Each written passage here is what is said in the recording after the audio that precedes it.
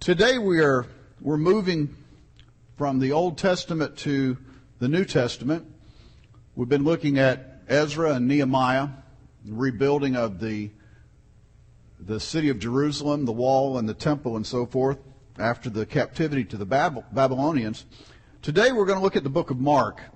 In the book of Mark, in chapter 1 in verses 21 through 34, we find that Jesus was in the town of Capernaum. While he was there, we read that he taught in the synagogue, he healed people at the end of the Sabbath, and one of the people that he healed specifically that's mentioned is the Apostle Peter's mother-in-law. And then early in the morning it says that Jesus left Peter's house to try to find a solitary place to pray. And that's where I want us to start today, the book of Mark, chapter 1, verses 35 through 39. Very early in the morning, while it was still dark, Jesus got up, left the house, and went off to a solitary place where he prayed. Simon, who's also known as Peter, and his companions, which was probably the other disciples, went to look for him. When they found him, they exclaimed, "Everyone is looking for you." And Jesus replied, "Let us go somewhere else to the nearby villages so I can preach there also.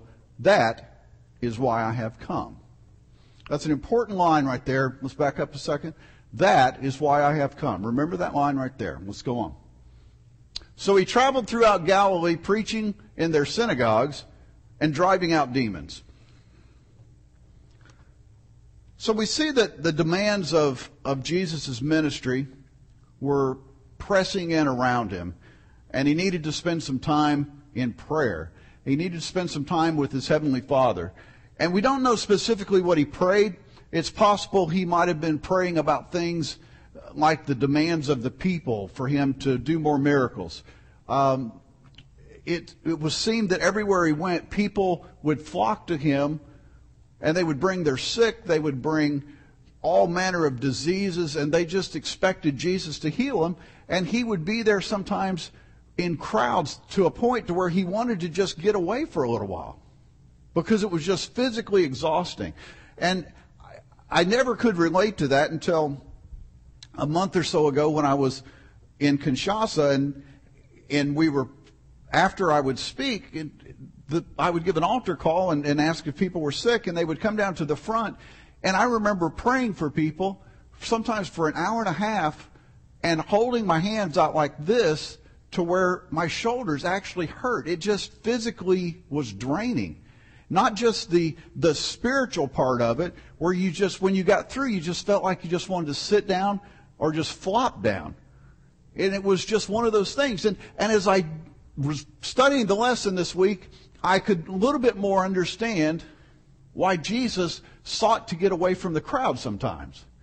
Because he was probably physically exhausted, because it wasn't like my situation where it was just at night and it was just after I was through speaking. Sometimes this was day in and day out for hours and hours, and people just brought more and more people, and the crowd pressed in on him to do more and more miracles and heal more and more people. And the average person, I believe, really didn't understand that his ministry was more about teaching than it was about healing. I think the average person came to see the miracles. The average person came to see the healings. And the teaching, they really weren't all that interested in. They just wanted to see the wow factor part. If you've ever lived in a place or maybe worked in a place where there weren't other people that would be considered like-minded, you can probably better understand Jesus' need to be alone and spend some time in prayer.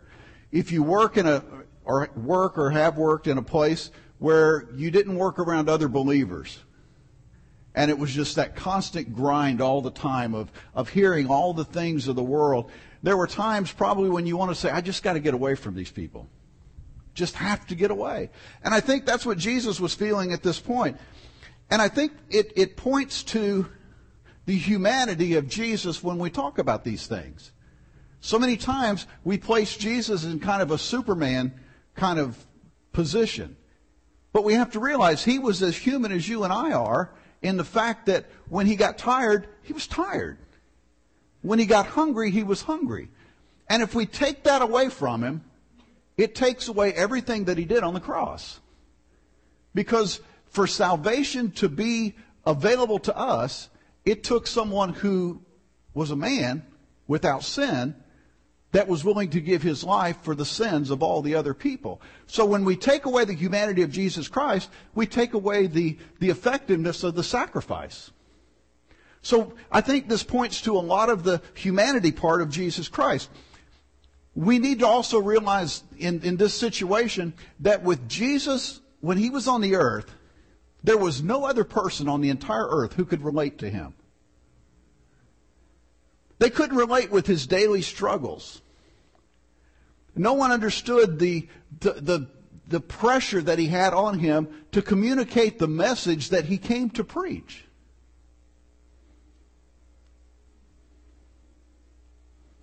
I don't believe people understood, and they couldn't because we're not perfect. But they couldn't understand an unfallen person living in a fallen world. A sinless person living in a world of sin. And so there was really no one, even his closest disciples, Peter and James and John, those guys, they just didn't get it as to what Jesus was up against. Yet he bore this burden every day on his way to his final burden of the cross.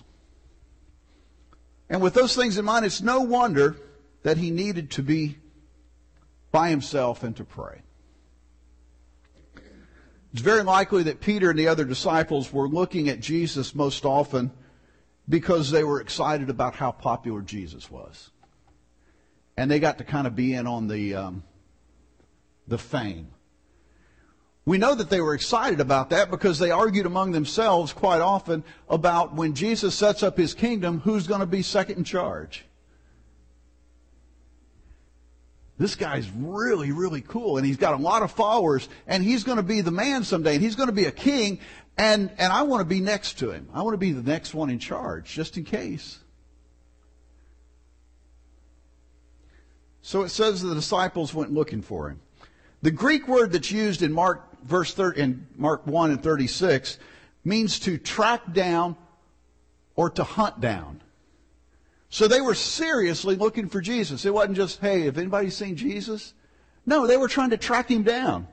They knew that the masses of people were looking for Jesus, and sadly more for healings than they were for the need to be taught.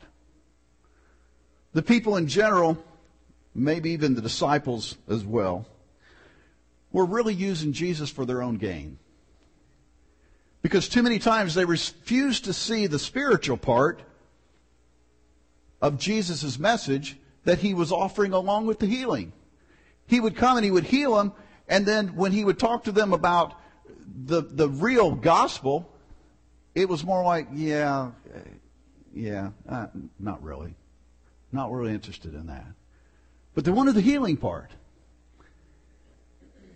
So the disciples find Jesus, and once they did, I believe that the importance of this passage of Scripture we're looking at this morning is that he helped them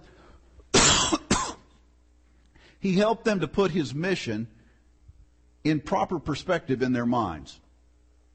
In fact, he said, we need to leave Capernaum. And I'm sure they were like, why? There's people flocking out every day. Why would we want to leave someplace where you're really popular? He said, no, we need to leave. We need to visit some of these other small towns and villages to share the good news because, and this is the key word, that is why I have come. They're just here for the healings and the flash and all the stuff that they see and the miracles. Let's go somewhere else. Because that's why I've come. I believe that the real purpose for Jesus' healing and doing miracles was to attract people so that they could hear the gospel. But what happened in the process is that the people got caught up in the healing and the miracles and didn't really listen to the gospel. And we see that too. We see that today. We see people that follow after signs and wonders. And sadly, if they see or hear of something really big happening over at this church, then let's go over there. And then they hear of something really big and miracles, let's go over there. And what you end up with is a lot of shallow Christians. They don't have any depth because they're just seeking after the flash. They're just seeking after the signs and the wonders, and they don't stick around long enough to hear the word. They don't stick around long enough to hear the gospel or the good news. Now, I'm not taking anything away from the healings and the miracles, because I believe that they proved that Jesus was the Messiah. Because there was no one else that could do those things. But Jesus came to heal hearts and minds, not just physical bodies. And there was a lot of people looking for him. Just a lot of them were looking for him for the wrong thing. Mark chapter 1, verses 40 through 45. And a man with leprosy came to him and begged him on his knees, "If you are willing, you can make me clean." Remember that line right there. If you are willing, you can make me clean. Filled with compassion, Jesus reached out his hand, touched the man. "I am willing," he said, "be clean." Immediately the leprosy left him and he was cured. And Jesus sent him away at once with a strong warning. "See that you don't tell this to anyone, but go show yourself to the priests and offer the sacrifices that Moses commanded for your cleansing as a testimony to them." Instead, this happened quite a bit, he went out and began to talk freely, spreading the news. As a result, Jesus could no longer enter a town openly, but stayed outside in lonely places. Yet the people still came to him from everywhere. I knew about leprosy before this started studying for this lesson, but really only what the Bible spoke of. So I did some reading this past week about leprosy and exactly what it was. In Bible times, leprosy was a horrible disease. And it's still around today. Today it's called Hansen's disease. It's named after the doctor who in 1873 discovered that leprosy was caused by a bacterium. Modern medicine tells us that leprosy is mostly spread from an untreated, infected person when they cough or sneeze. So it can be transmitted from one person to the other. And there's no cure for it. That's why it was such a dreaded thing in the Bible. Because you could give it to somebody else and there was no cure for it. That was the worst of the worst things that you could have. And what happens with leprosy, these bacterium, they affect the nerve endings in the hands and the feet, and they cause them to become numb. What happens in turn is the person gets cuts or burns on the numb parts and they don't know it. And as a result, they get infections and it causes permanent damage. Often people lose fingers and toes due to infection. Often serious infections require amputation. So people would lose their fingers and hands and their toes and sometimes their feet and their legs. And I had a friend that is paralyzed from his waist down. He was in a motorcycle accident, and he was a welder before he broke his back. And we were talking when we first met, and I said, "Well, why don't you get back to welding?" He said, "That's not really a good idea." "Why?" He said, "It's not really a good idea to have hot molten sparks hitting your legs when you can't feel them." And I went, okay, that makes sense. And as I was studying about leprosy, I realized that's exactly what the thing was with leprosy. The nerve endings in their hands and their fingers and their toes and their legs, they would have no feeling, so they'd get cuts and they'd get infection, and they wouldn't realize it. And the next thing you know, they lose body parts. The good news is, in our day, approximately 95% of all people have a natural immunity to Hansen's disease. Today, people are treated with medication, and they don't need to be isolated from society as they once were. So that's good news. But back then, they didn't have those things. It wasn't the case in the Bible. There were no medical treatments available. In those days, having leprosy was not only a sentence of a life of isolation away from everyone, it was ultimately resulted in an early death. By the law, if you go back to the book of Leviticus, by the law, lepers were required to live outside the city. They were required to wear torn clothing, tear their clothing so they stood out. They were required to let their hair be unkempt, not comb their hair, let it be all wild looking. They were required to cover the lower part of their face. And as I read that, I thought, well, that makes sense since it's spread by sneezing and coughing. Isn't that amazing that God just happened to put that in the law? And if anybody came near them, they were required to yell out, unclean. So that person didn't get close enough for them to sneeze or cough on.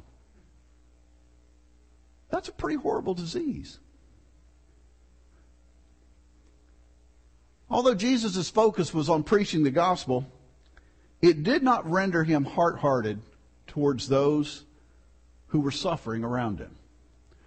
When I say that his point of being here was really to preach the gospel and the good news and the plan of salvation that was coming, I don't take away from the fact that he looked for those who were hurting also.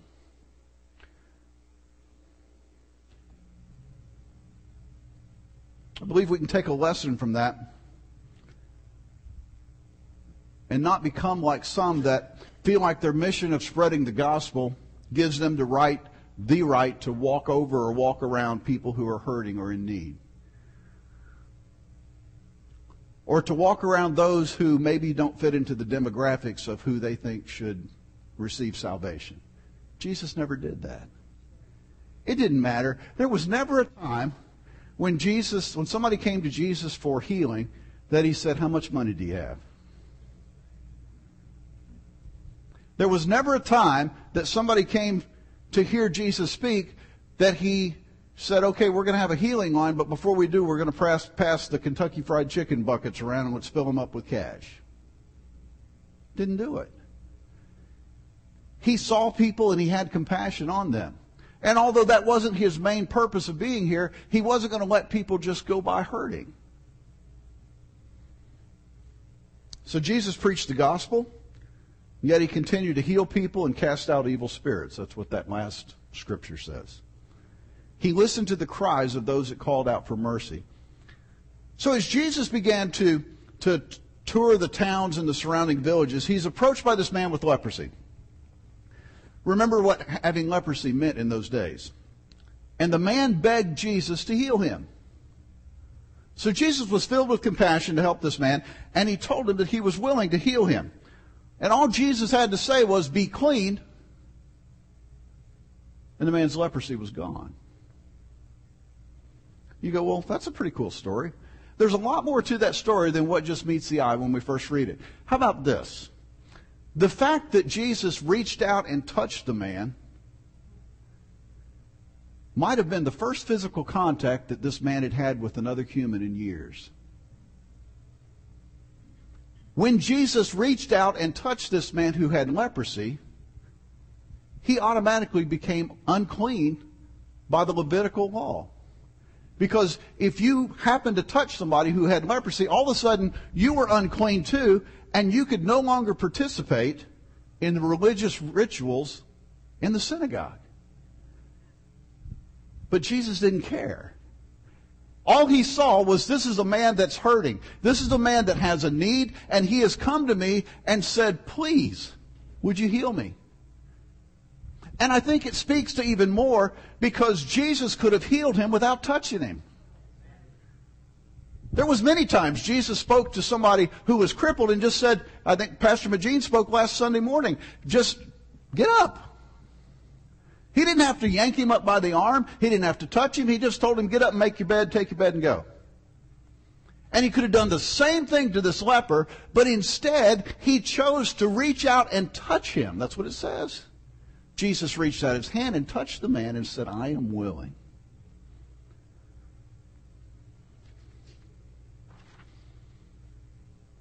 And after he heals him, he doesn't just give him a warning and say, hey, try not to say a whole lot about this. It says he gave him a strong warning. Don't tell other people about this. Instead, go do what you're supposed to do. If a person discovered that they had leprosy and then all of a sudden it was gone, you say, well, how could it have been gone? Again, doing some reading. There were a lot of things back in the time of the Bible that fell under the heading of leprosy. There were things, what we would call today psoriasis. Because it was a skin disorder, a lot of times it fell under the same heading as leprosy. So there were other things like that that were labeled leprosy that would clear up on their own. We know that because the Bible, in Leviticus, it made provision for people whose leprosy went away. Now, when it did, they had to go to the priest and let the priest look them over. They had to offer a couple different types of sacrifices, and then the priest would look them over. They'd wait a certain amount of time, and they'd get a certificate saying that they're healed. Now, I don't know what kind of leprosy this man has, but I do know that it wasn't just a give it a few days, take this, and it'll go away. Jesus touched him, and he's healed right then. But he said, go away, don't tell anybody. Go offer the right sacrifices. Go to the priest. Let them do what they're supposed to do so you can get back into society. This was important. This man could now go back and be with his family. He could go back and get a job and go back to work and fit back into society without having to yell unclean everywhere he went. But unfortunately, the leper, like so many others that Jesus healed, he was so excited about his healing that he immediately started sharing his story with other people. I can't help it. I can't. He said, don't tell anybody. But I just can't help it. Wouldn't it be great if we were that excited about what God has done for us? That when we got out into public, we just couldn't help it but tell somebody about what Jesus has done for me. But I've got to tell you. Maybe I shouldn't do it right here, but I've got to tell you. And I believe that's the way this man was. Now, why did Jesus not want the leper to tell the story? Jesus knew that another story of another miracle, especially one of leprosy, would just add fervor to the crowds that were already seeking him out that he was trying to get away from. Remember, that's how we started. Jesus went away to find a place of solitude to pray. The disciples came and found him and said, we're looking for you, so's everyone else. So they leave Capernaum, they go out to another little town. What's he do for them? The first things he does is heal a leper. And the leper tells everybody. And as a result, verse 45 says, Jesus could no longer enter a town openly, but stayed outside in lonely places. And that still didn't work. It says, yet the people still came to him from everywhere.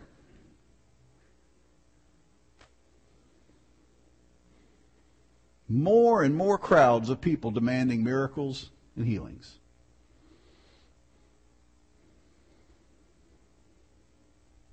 Throughout the Scripture, we see the phrase, seek the Lord, in the King James Version 27 times, in the NIV 22 times. And I believe because of the repetitiveness of that, this is a clear, compelling evidence that God wants us to seek him. For it to be repeated that many times in the Bible, I believe that's exactly what he wants us to do. But we're not supposed to just seek him so we can find him, but we're supposed to seek him so that we can form a relationship with him.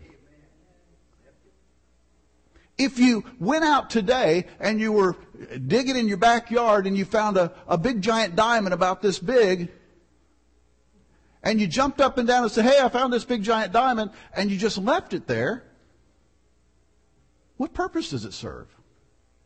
And that's what was going on with a lot of the people that followed Jesus. They would seek after him, seek after him, seek after him, and they would find him, but then they wouldn't do anything with what they found.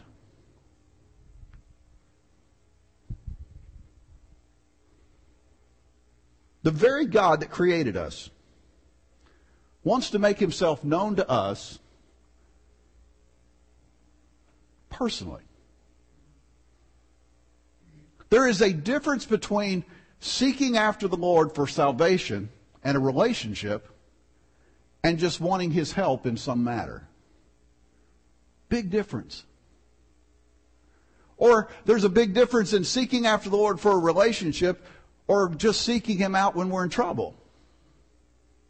Big difference. Yes, He wants us to come to Him for those things. I'm not taking anything away from the fact that we can go to God when we have problems, and we can go to Him for healing. We can go to Him for situations that are beyond our control. But the most important thing that we can get when we find Him is salvation. During His earthly ministry, many people came to Jesus for healing. There's still people today, a lot of people today, who are suffering from various ailments that are looking for His miraculous healing touch. But here's something to really think about. The leper that we talked about here, everybody else that Jesus healed, the lame people, the blind people, the man with the withered hand, all of these people that Jesus healed, eventually they died. The part of the healing was not a permanent thing. It was a temporary thing. Even Lazarus, one of Jesus' best friends, that He raised from the dead. Remember that?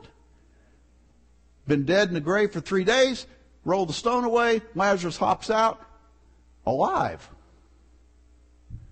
Even Lazarus died again.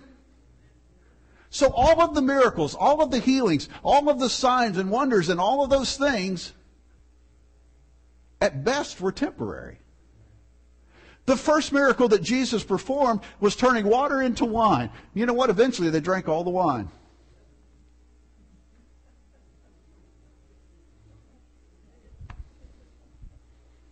So what really mattered? It was that they found Him and found salvation and heard the gospel and applied it and became and had this relationship with Him, because that was eternal. And some people would look at this and say, well, you're taking away from healing and miracles. No, I'm not. I'm saying healing and miracles are still for us today. He's still healing. He's still performing miracles. But that's not the whole purpose of it. Because at best, if God heals you today, unless the rapture takes place first, someday you're going to die.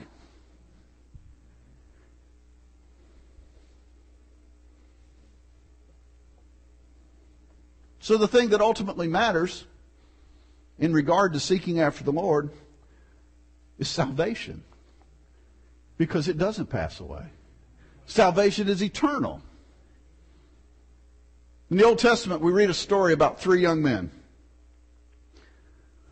Names were Shadrach, Meshach, and Abednego. The story takes place in a time that we can relate to. It takes place during the time of captivity of the Jews to the Babylonians, what we've just been talking about. And the king at that time in Babylon, was King Nebuchadnezzar. Nebuchadnezzar had erected a statue of himself and made a decree which commanded all people to fall and worship the monument when the instruments played. The consequence of not doing that when the music played was death by burning in the city furnace. It's a pretty good incentive. During the dedication festival of this monument, as the music played, there were certain officials that noticed that Shadrach, Meshach, and Abednego didn't bow down. And they just felt it was their duty to go tell Nebuchadnezzar about it.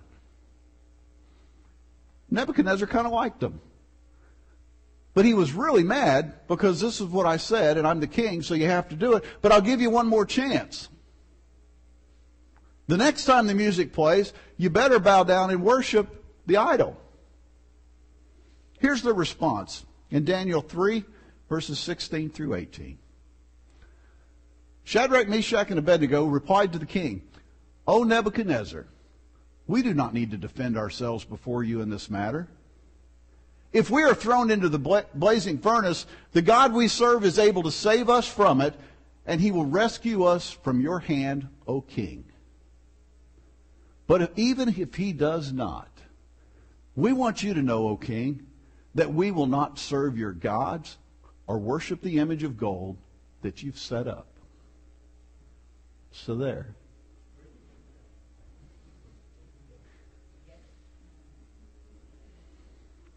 So here is three young men who are faced with Nebuchadnezzar's fiery furnace, and in spite of that, they reflected this unique attitude about God's deliverance, a whole lot like the leper did in the story we read at the beginning of this lesson. Here's what they did. When it came to God's deliverance, these three placed their faith in two different things. God's ability to deliver them. They said, He is able to save us. There was no question. King, let me just tell you, He is able to save us. Number two, God's willingness to deliver them according to His sovereignty. In other words, even if He doesn't, He's still able to save us. It just might not be in His will at this time.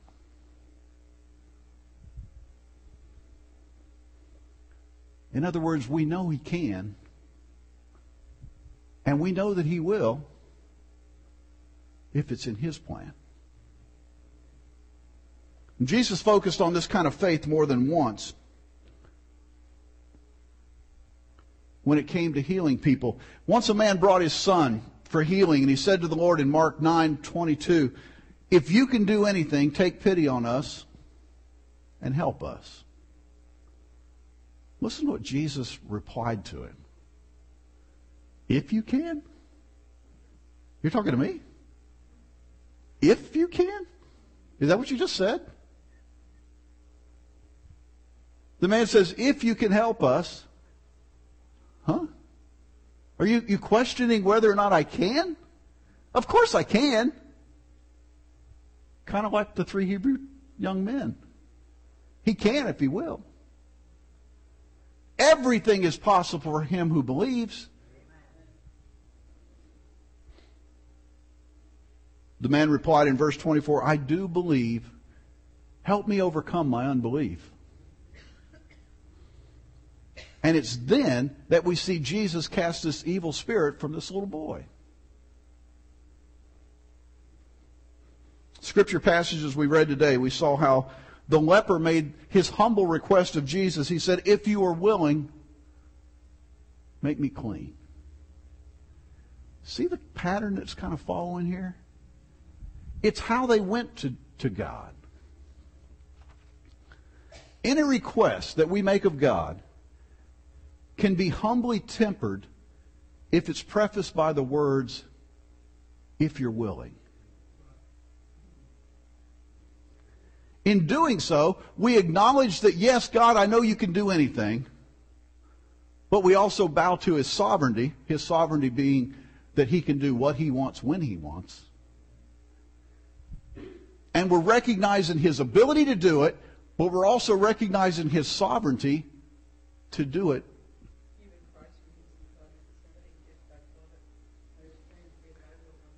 That's right. That's right. And if you do not do it, then Lord, we'll just graciously take your no as the answer. Well, you didn't have to say that. You mean He says no sometimes? Sometimes He does say no. I know for a fact that if you read the rest of the story of Shadrach, Meshach, and Abednego, that they said, we're not going to bow down. It says that the king fired up the furnace 7 times hotter than it had ever been before. And said that the men that threw them into the fire, they died from the heat. They weren't in it. They were standing outside of it, throwing them in. Which tells me that they had to go through some fire. But they had the attitude of, here's the way it is, Nebuchadnezzar. Our God can save us. But if he chooses not to, we're still not going to serve you.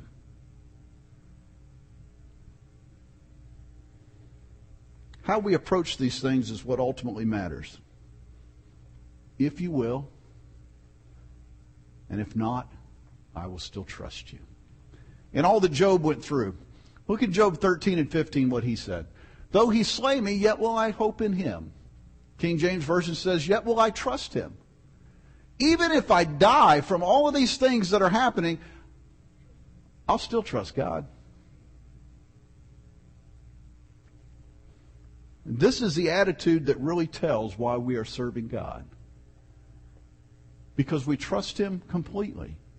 We trust him all the way to the point that, Lord, even if you don't bring me through this situation in the way that I see that it should be done, I still trust you. Because my hope is not in the things of this world. My hope is in something so much greater that ultimately this really doesn't matter.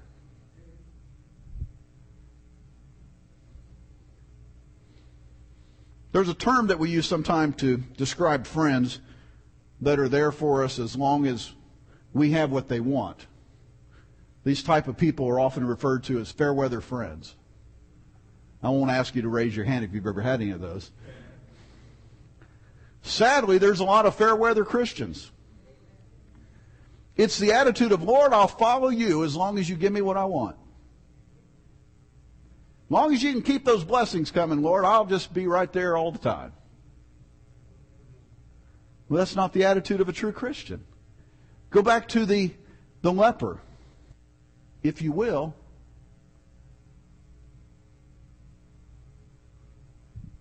And I believe what went unsaid was, if you won't, I still believe that you're who you say you are.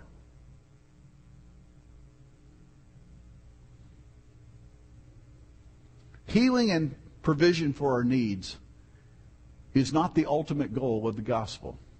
They're kind of like benefits. The ultimate goal is that we develop a relationship with God.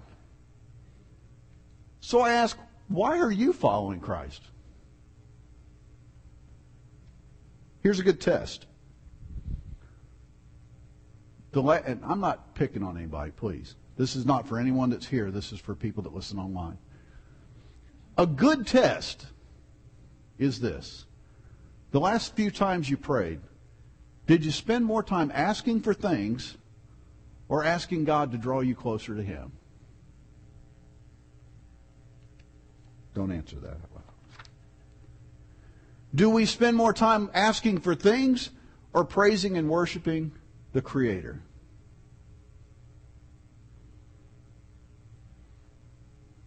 Did we spend more time asking for things or listening for God to speak to our heart for the direction that he wants for our lives?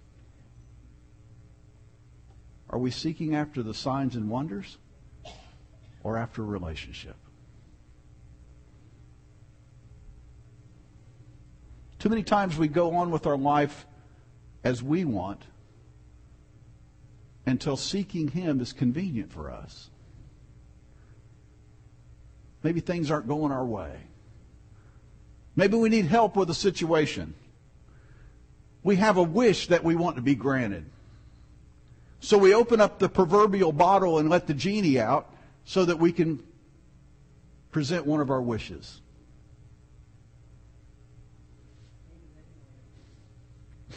There you go. Too many times in these situations, that is the only time we become seekers after God.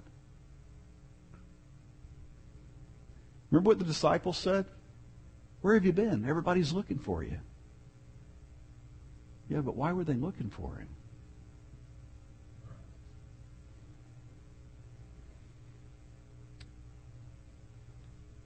Too many times it's not that we want to find him in order to follow him. We're looking for him so he can do something for us. Just like the passage in Mark. Jesus, everybody's looking for you. Where have you been? They all want to be healed. And I'm sure in Jesus' mind he's thinking, oh, if they just all wanted to hear how much I love them. Oh, if they just wanted to hear what is really available to them. Oh, if they just wanted to hear the real reason why I came to earth.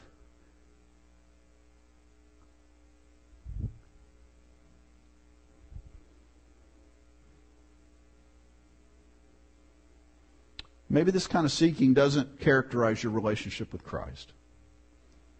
But even if there's a little tiny bit of this attitude in our seeking, we need to weed it out of our lives. Because as we do, we will become sincere seekers of Jesus Christ. When we get rid of all of the other reasons as to why we want to follow Christ, how long would we remain friends with someone who was only around when they wanted something? Now, I personally know people like that. The only time you hear from them is when they want to ask you for something. And we look at that and go, that's just terrible. And spiritually, if we're not careful, we find us in the same situation.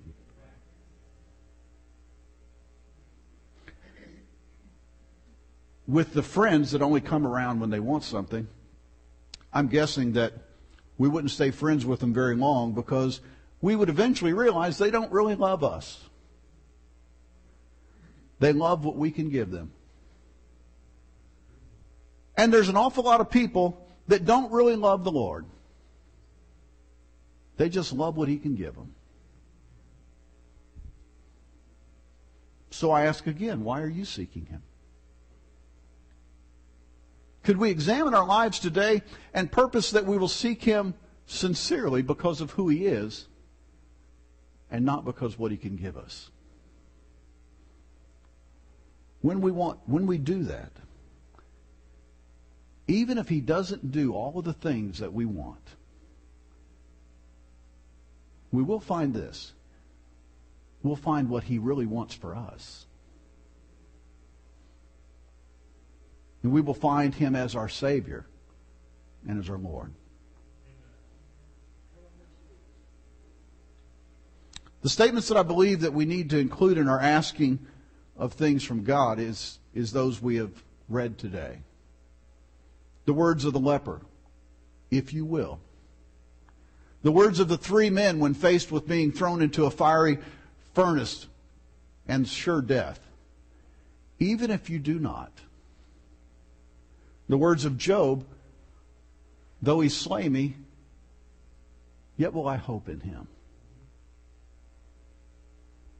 Those situations show that we're looking for a real relationship, not just a genie in a bottle type Jesus.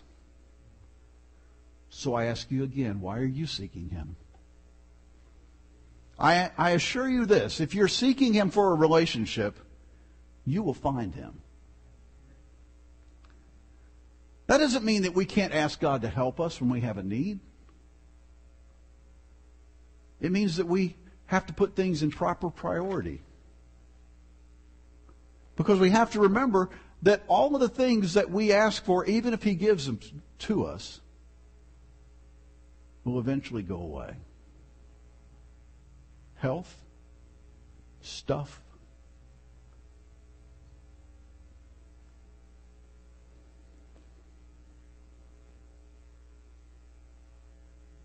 I'll close with this scripture.